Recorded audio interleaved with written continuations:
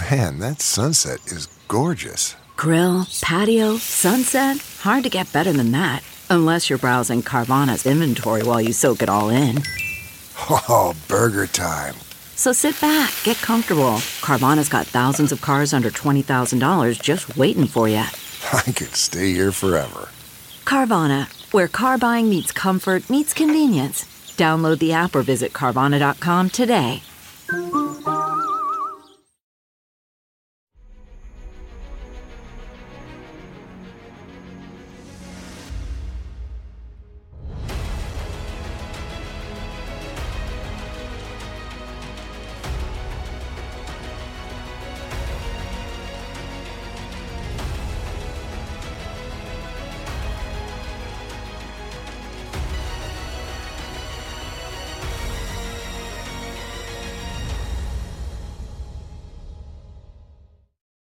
Hi, everyone. Judge Andrew Napolitano here for Judging Freedom. Today is Thursday, January 18th, 2024. Scott Ritter joins us from Moscow, along with Alexander Zyryanov and Pavel Ashov, our able and wonderful translator. Scott, always a pleasure, my dear man. Thank you very much for joining us. Thank you for taking time. Alexander and Pavel, thank you as well.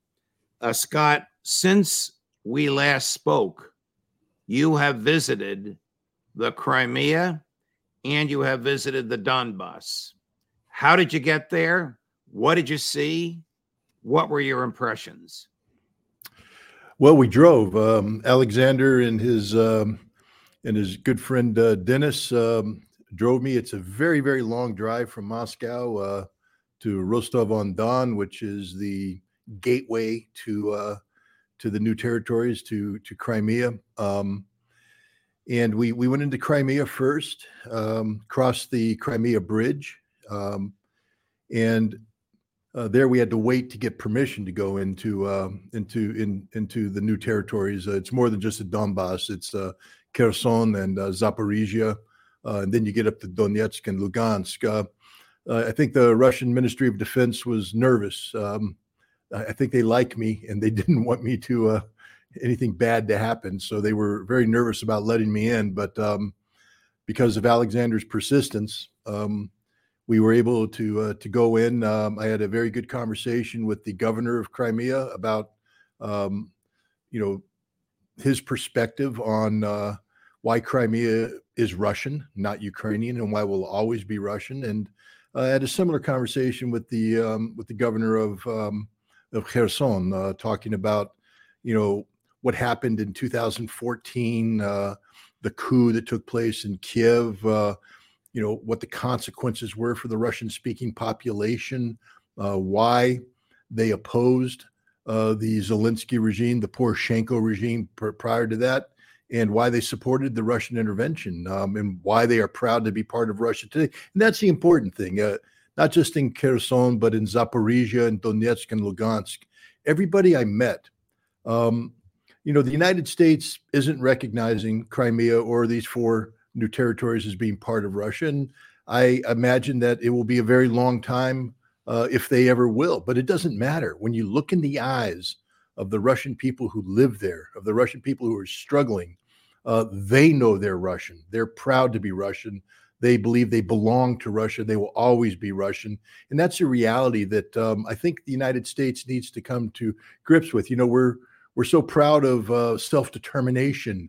We're Americans who say, we have a right for this, or we have a right. The Russians have a right to be Russian. And they want to be Russian. They don't want to be under the Ukrainian government, this Banderist regime that has sought to nullify Russian culture, sought to, commit cultural genocide. I was in Mariupol, this city that was devastated by the Nazis, by the Azov battalion, by the fighting that took place. And I saw firsthand not only the destruction of the city, but the rebuilding of the city, the rebirth of the city, how the Russian government has come in and they've built a new hospital. They've built new apartments. They're refurbishing damaged buildings. They're going to bring this town back to life. And it's more than just buildings, Judge. The streets are populated with women and children who had to flee Mariupol because the Nazis were trying to kill them, murder, and they murdered many of them, thousands of them. But they're coming back. They're returning to their homes, and their life is returning to normal. You know, you can read about artillery fire, Judge. You can read the articles about the boom of artillery. Wake up in the morning in Donetsk and hear it yourself, and then look around and see the women, the mothers with their children walking the streets. They don't wear helmets. They don't wear body armor. They're living their lives. These are some of the bravest people I've ever met, and they're steadfast in their determination that they are Russia and they will always be Russia.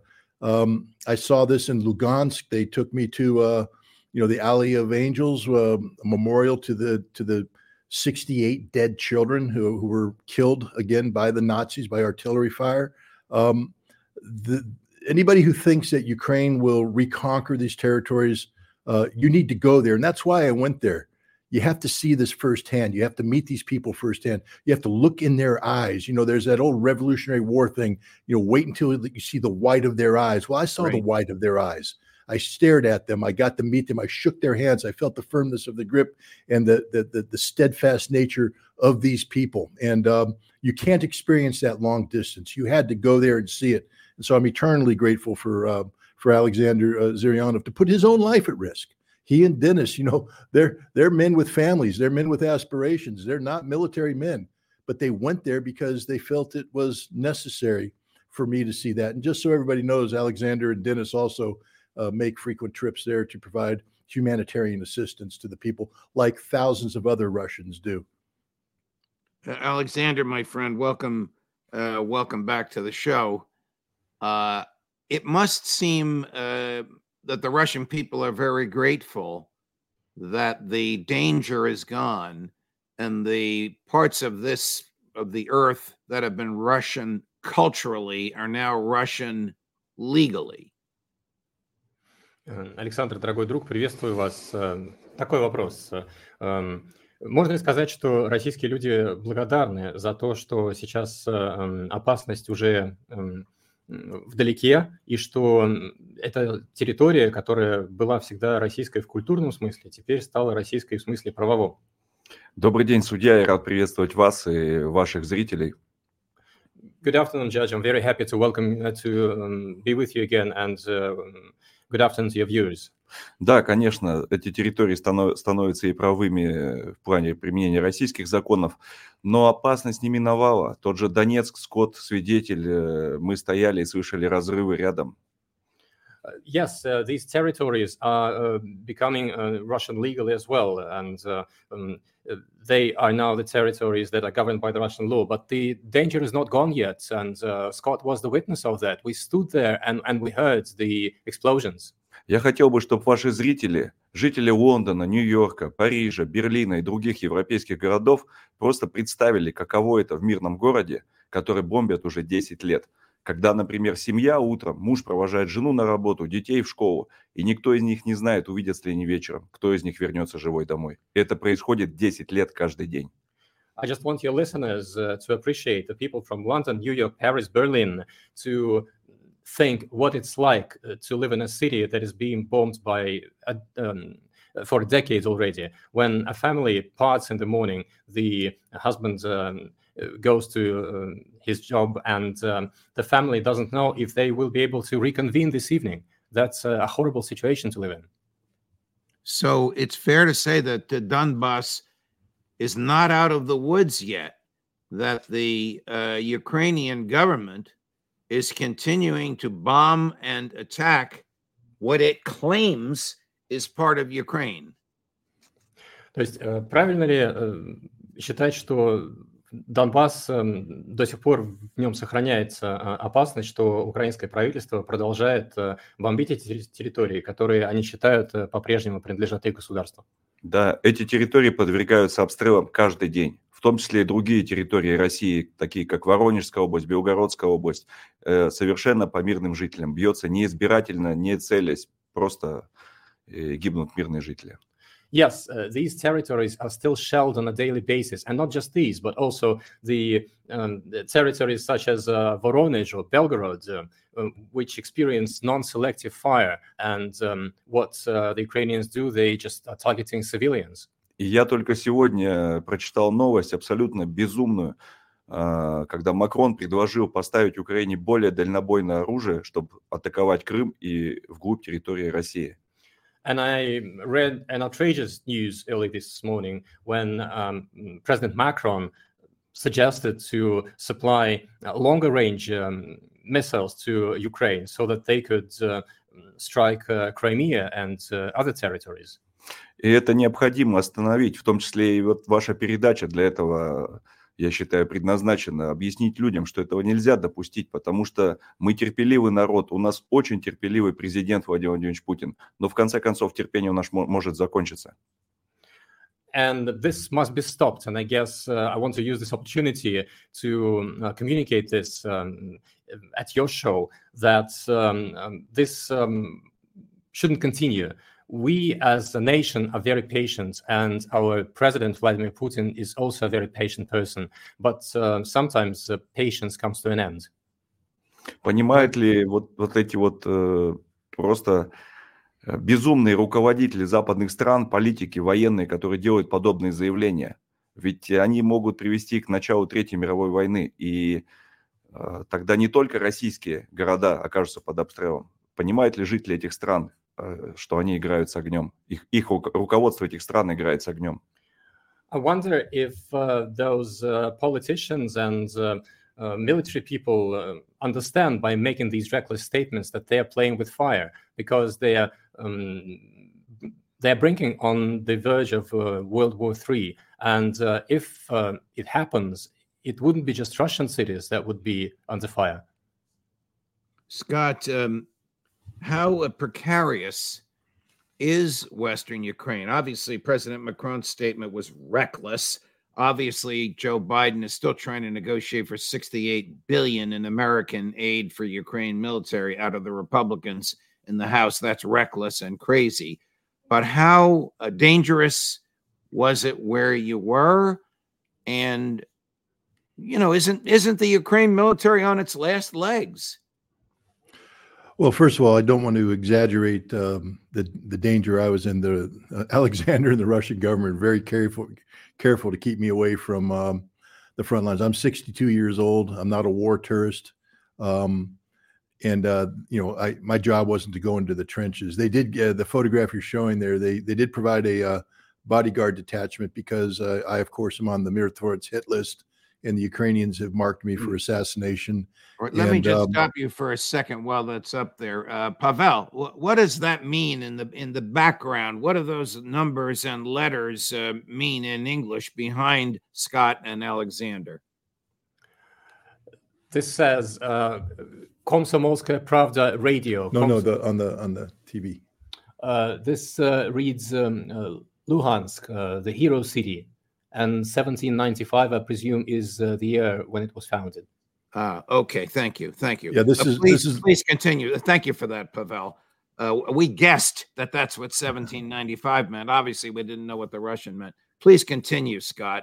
How stable are Crimea and Donetsk and those territories, and how fragile is the Ukrainian military? Okay, picture this. It's Friday afternoon when a thought hits you. I can spend another weekend doing the same old whatever, or I can hop into my all-new Hyundai Santa Fe and hit the road. With available H-Track all-wheel drive and 3-row seating, my whole family can head deep into the wild. Conquer the weekend in the all-new Hyundai Santa Fe. Visit HyundaiUSA.com or call 562-314-4603 for more details. Hyundai, there's joy in every journey. What makes a life a good one? Is it the adventure you have? Or the friends you find along the way?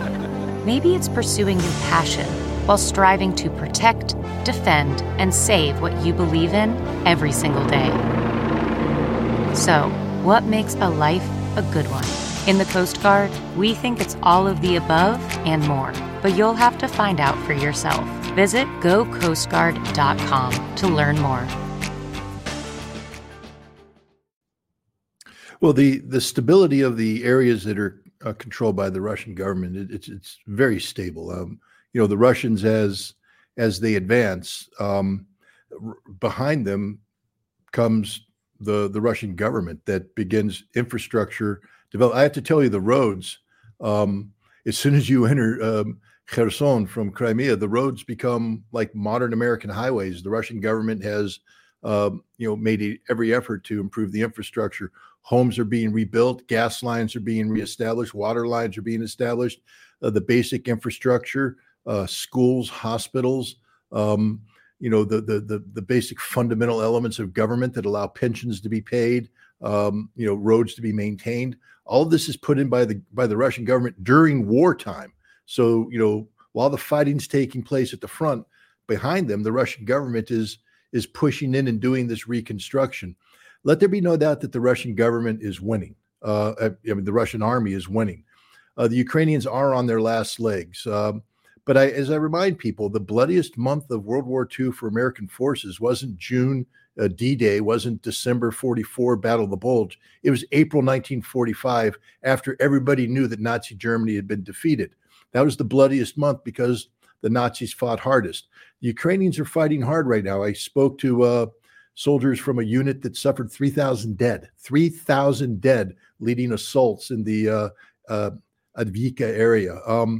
And I said, my God, you got slaughtered. And they said, no, we killed 20,000 of them.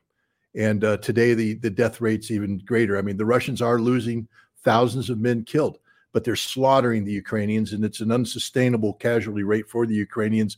They're desperate. They're running out of ammunition, and you're going to see increasingly as the Russians push forward. But the Russians aren't in the business of conquering territory irresponsibly. They will recapture the totality of Donetsk. Right now, about 33% of Donetsk Oblast, or the Republic, is under Ukrainian occupation. There's a percentage of Kherson and Zaporizhia likewise under a Ukrainian occupation. But the Russians are going to take that, and they may take more territory.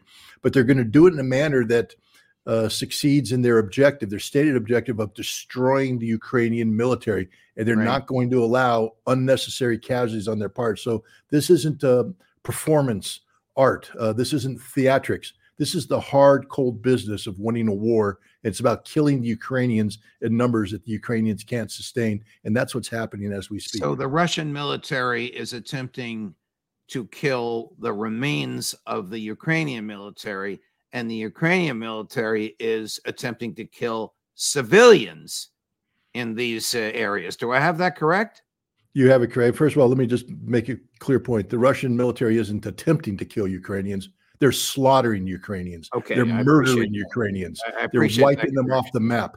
And the Ukrainians, in their desperation, are attacking Russian civilians because their only hope right now is to draw the West into this conflict.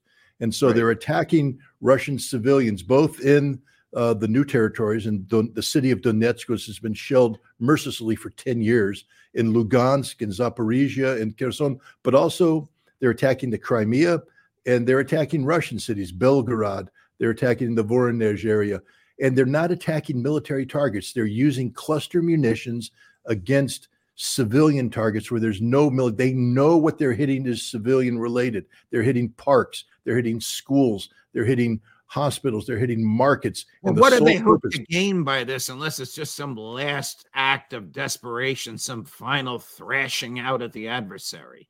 They want a Russian overreaction. They want Vladimir Putin and Shoigu to get angry and to lash out and do some harsh act of retaliation against Ukrainian civilians that the Ukrainians could then say, aha, look what the Russians have done, and bring the West in. But the Russians aren't taking the bait.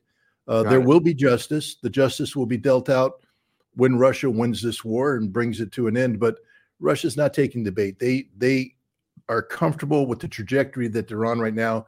And everybody I spoke to says that they anticipate that the final victory will be sometime this year. Alexander, we had a guest on this week who's a former colleague of mine from Fox News. You may know of this gentleman, Bill O'Reilly. And Mr. O'Reilly argued that the Russian economy is in shambles due to the war and due to the sanctions. Is this true? Александр, на этой неделе у меня в эфире был гость, мой бывший коллега с Fox News, возможно, вы знаете, Билл О'Рейли. Так вот, он утверждал, что российская экономика сейчас в очень плохом состоянии, в руинах, можно сказать, из-за войны, в частности. Вот так ли это? Судья, я думаю, что его нужно отправить... Forgive me for asking this question. I know it's absurd, but I must have you refute what he said. Извините, что задаю этот вопрос. Я понимаю всю его абсурдность, но все же хотелось бы от вас услышать, чтобы вы опровергли то, что он сказал. Я думаю, что ему стоит приехать в Россию, чтобы посмотреть все своими глазами. Я не знаю, на основании чего он делает такие заявления. А в связи с этим мне еще вспоминается президент США Барак Обама, который однажды заявил, что он порвал экономику в России в клочья, и теперь это только бензоколонка.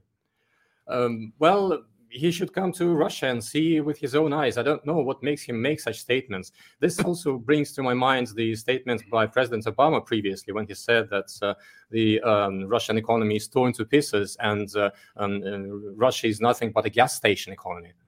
Рвут всю нашу экономику, никак порвать не могут до конца. Okay, so they have been tearing the economy down to pieces, but they still haven't succeeded yet.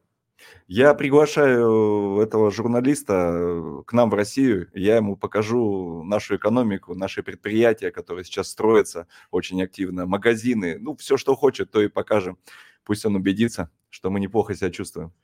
I would like to invite this journalist to visit Russia, and I will personally take him around and show him our economy, show him our plants and companies that are being built. I will show him the shopping malls, and I will show him around. He will be able to see for himself that it's not so.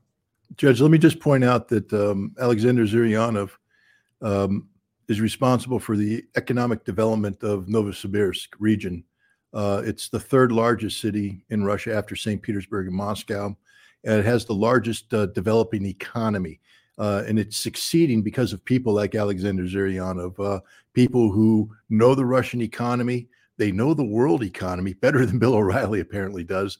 And they know how to survive, and not just survive, but to thrive in the environment of sanctions. We've joked about this before, and I think Alexander will agree with me. It is a statement that people make, and I've heard it many times on this trip. Thank you, Joe Biden. Thank you, Joe Biden, because of the sanctions, Russia has actually become much stronger than it would have been had there not been sanctions. I appreciate all those answers. I want to dwell on the Middle East for a few minutes with you, Scott. Since we spoke last, the United States has targeted Houthis in Yemen. Iran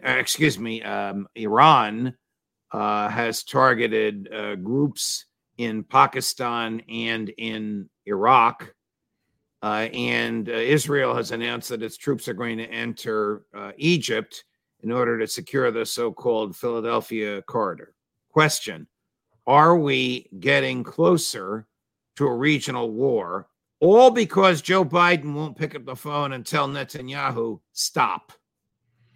Well, that's of course the that's the right observation. No, we are in a regional war already. It's just a war that's been the escalation of which has been managed by all parties. But the United States has allowed this thing to spin totally out of control. Let's deal with the Houthis first of all. I just need to point out that our attacks against the Houthi have not achieved anything. People need to understand that the Houthi have been fighting American intelligence, American aircraft, and American bombs since 2014. And they beat them. They beat the Saudis in a stand-up fight. They whipped the United Arab Emirates. Two of the most powerful, rich nations in the region were whipped by the sandal-wearing Houthi, using modern weapons that threatened to destroy Saudi oil infrastructure, that destroyed Saudi military equipment, etc. They know how to survive. We haven't destroyed anything. These guys have gone underground. They have tunnels. They have bunkers, and they continue to hit American ships. We have the vaunted American fleet in the Red Sea. Can't stop the Houthi attacks, and will never stop the Houthi attacks. I don't know what we thought we would accomplish by doing this, but one thing is certain. Thanks to American military intervention, the Suez Canal is now closed to Western shipping. Not all shipping. Russian shipping and Chinese shipping have no problems transiting the Red Sea. That must be frustrating for the American fleet to see Russian and Chinese ships going to and fro without any hindrance. But American ships, Western ships, any ship affiliated with Israel isn't. They have to go around the Horn of Africa. It takes time, money. This is having devastating consequences for the Israeli economy and for the Western economy, for that of Europe.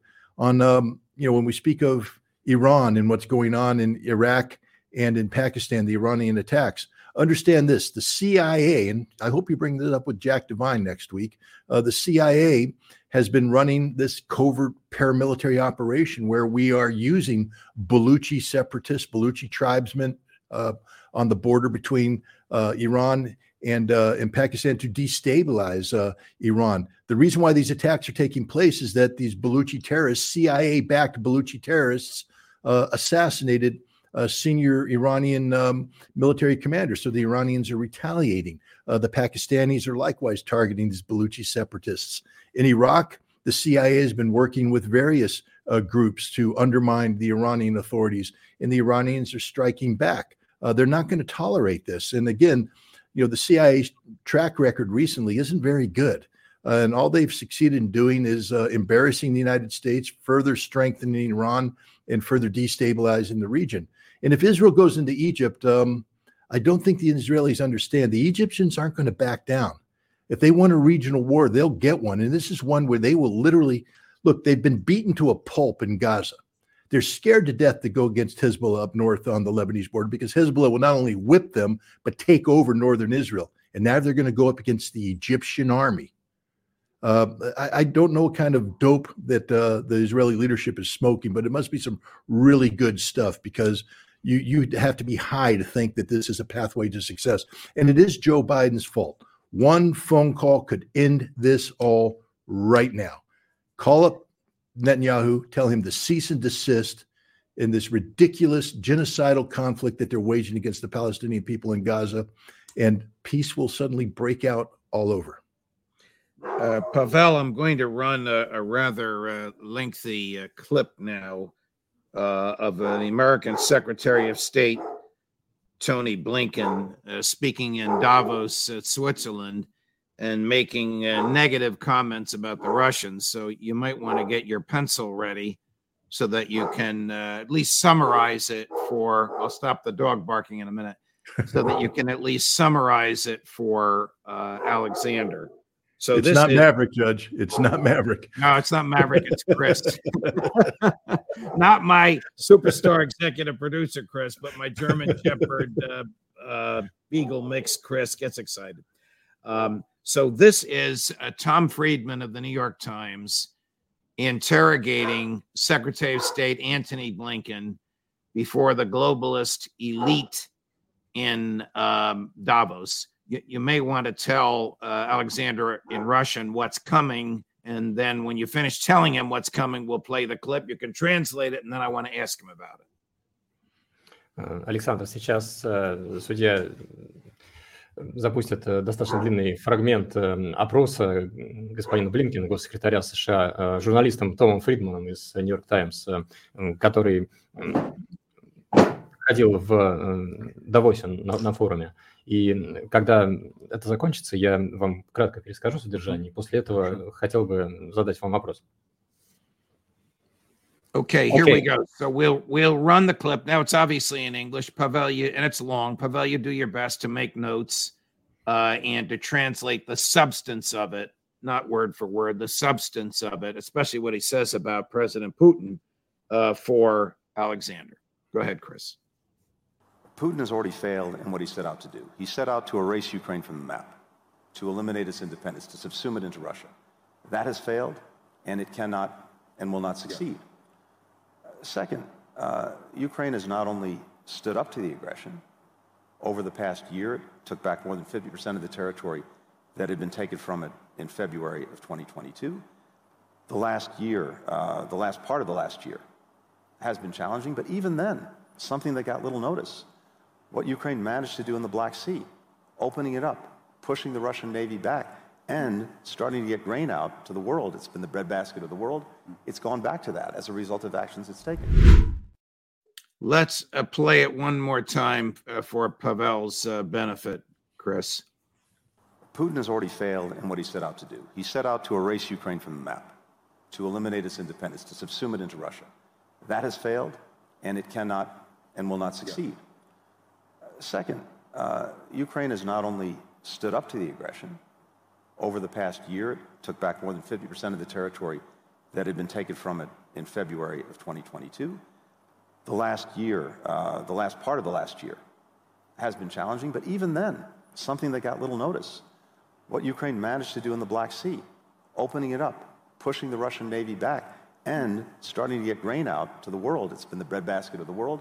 It's gone back to that as a result of actions it's taken. Итак, госсекретарь говорит, что Путину не удалось достичь своих целей, а это стереть Украину с карты, лишить ее независимости и да просто включить ее в состав России силой. Украина противостояла агрессии и достаточно успешно. Вот, например, удалось отвоевать 50% территории, которые Россия захватила в феврале 2022 года. В последнее время все идет не так хорошо, но нужно обращать внимание, например, на то, что Украина успешно противостоит российскому военно-морскому флоту и смогла отбросить военно-морские силы России и восстановить движение зерна, то есть важных результатов добилась в том, чтобы продолжать снабжать мир зерном. Судья, вы действительно думаете, или Блинкен думает, что если бы Россия хотела, она не стерла бы Украину с лица земли? Вы думаете, если бы мы воевали по-настоящему, Зеленский бы катался по заграницам, у них работало бы телевидение, правительство, здание Министерства обороны, и Киев бы стоял практически целый, как и другие города? Россия не ставила себе таких задач.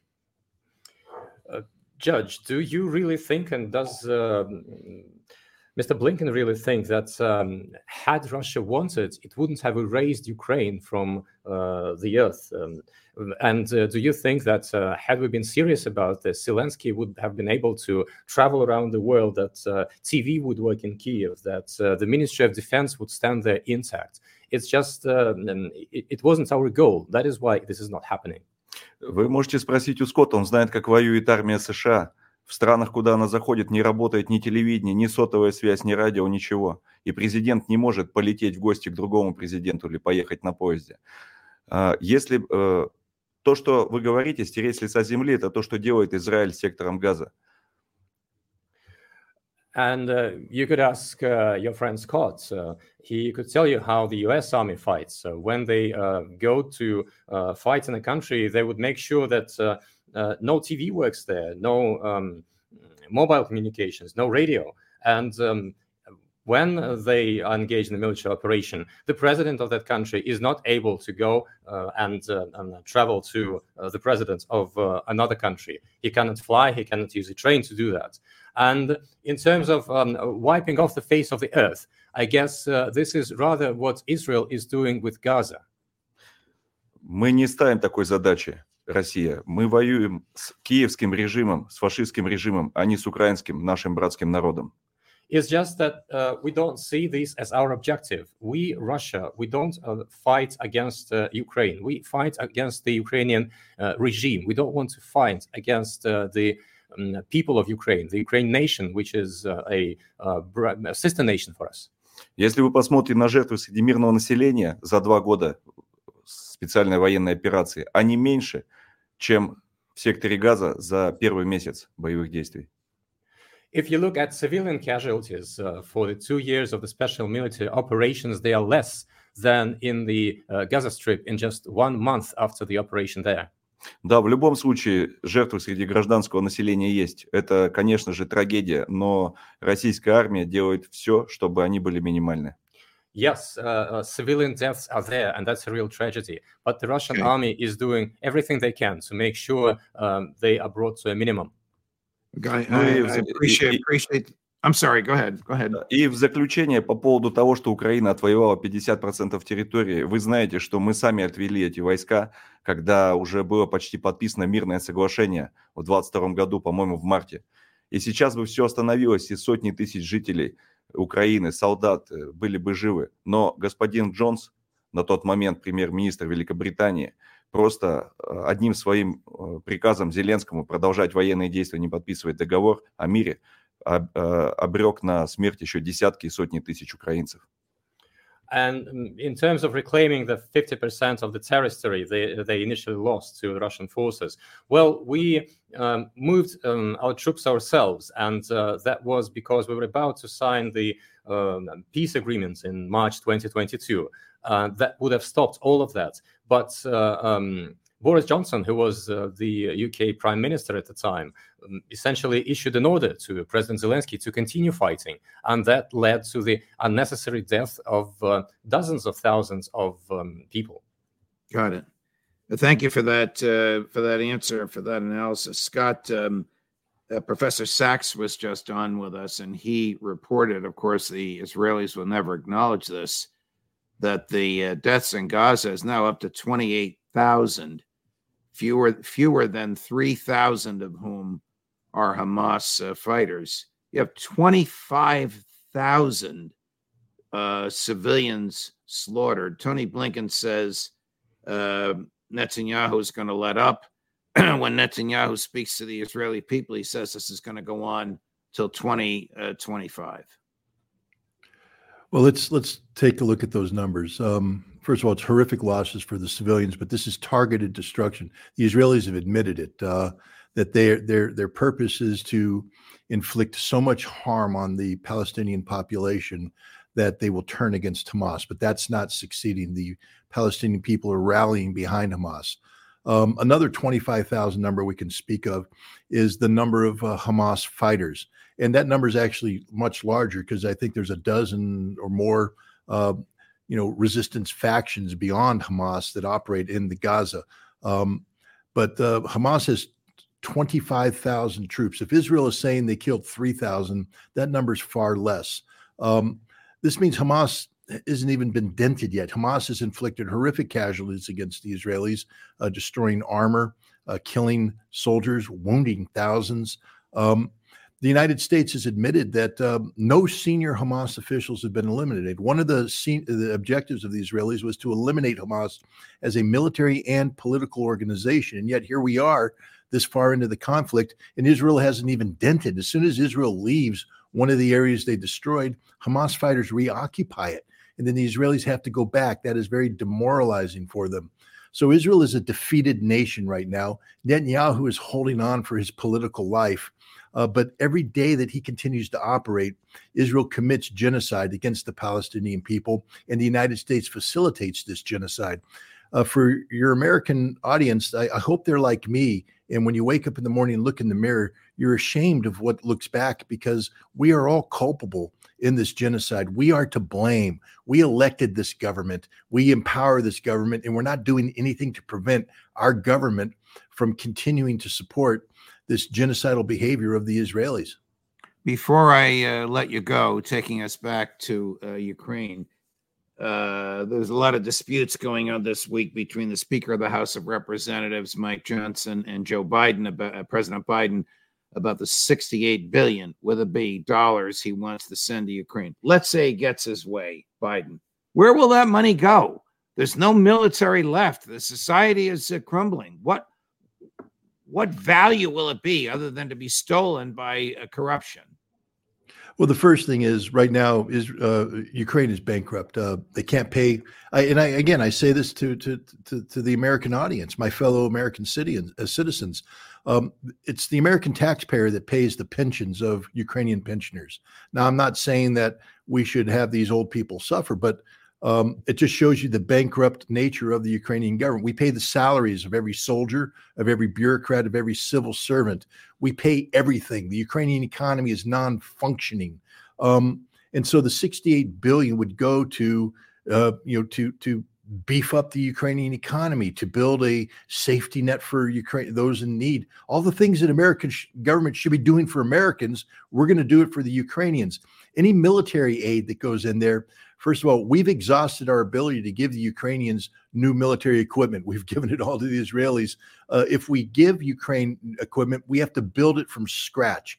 So this money would be sent into American defense industries that would then take months, if not years, to build this equipment. Look, Russia's winning this war. They're going to win this war this year. This is wasted money, and that's what every American should understand.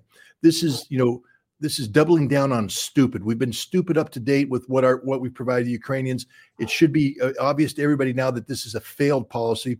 Why would we double down and put $68 billion more into a failed operation that has no chance of success, especially when we have a border? And I don't want to get into domestic politics too much, but we have a border that's just wide open that is begging for investment, begging for some of this money to go down there, a lot of this money to go down there. I don't think this money is going to get out of Congress. I think that Ukraine is going to be left with societal collapse that parallels their military collapse. And this will bring about the eventual political collapse of Zelensky sooner rather than later. Gentlemen, thank you very much. Alexander, thank you for the time that you've given us today and the two previous interviews. I'll let you translate, Pavel. Александр, благодарю вас за время, которое вы уделили нам сегодня и в ходе двух предыдущих интервью. And I hope I can visit you in the spring, and if I do, I promise not to bring Bill O'Reilly with me. Надеюсь, удастся посетить вас весной. Обещаю, что если я приеду, Билла О'Рейли с собой не привезу. Спасибо большое, судья, и до встречи в России. Thank you, Judge, and I'll see you in Russia. Yes, thank you. And thank you, Pavel. And Scotty, thank you. Safe travels. We'll see you back here next week. Okay, thank you. Thank you. All the best. Wow, another fabulous, informative, right from the heart and right from the soul and right from the ground interview of what's going on over there. Coming up, Scott Horton, Phil Giraldi, Colonel Larry Wilkerson, and Max Blumenthal. What a day. Judge Napolitano for Judging Freedom.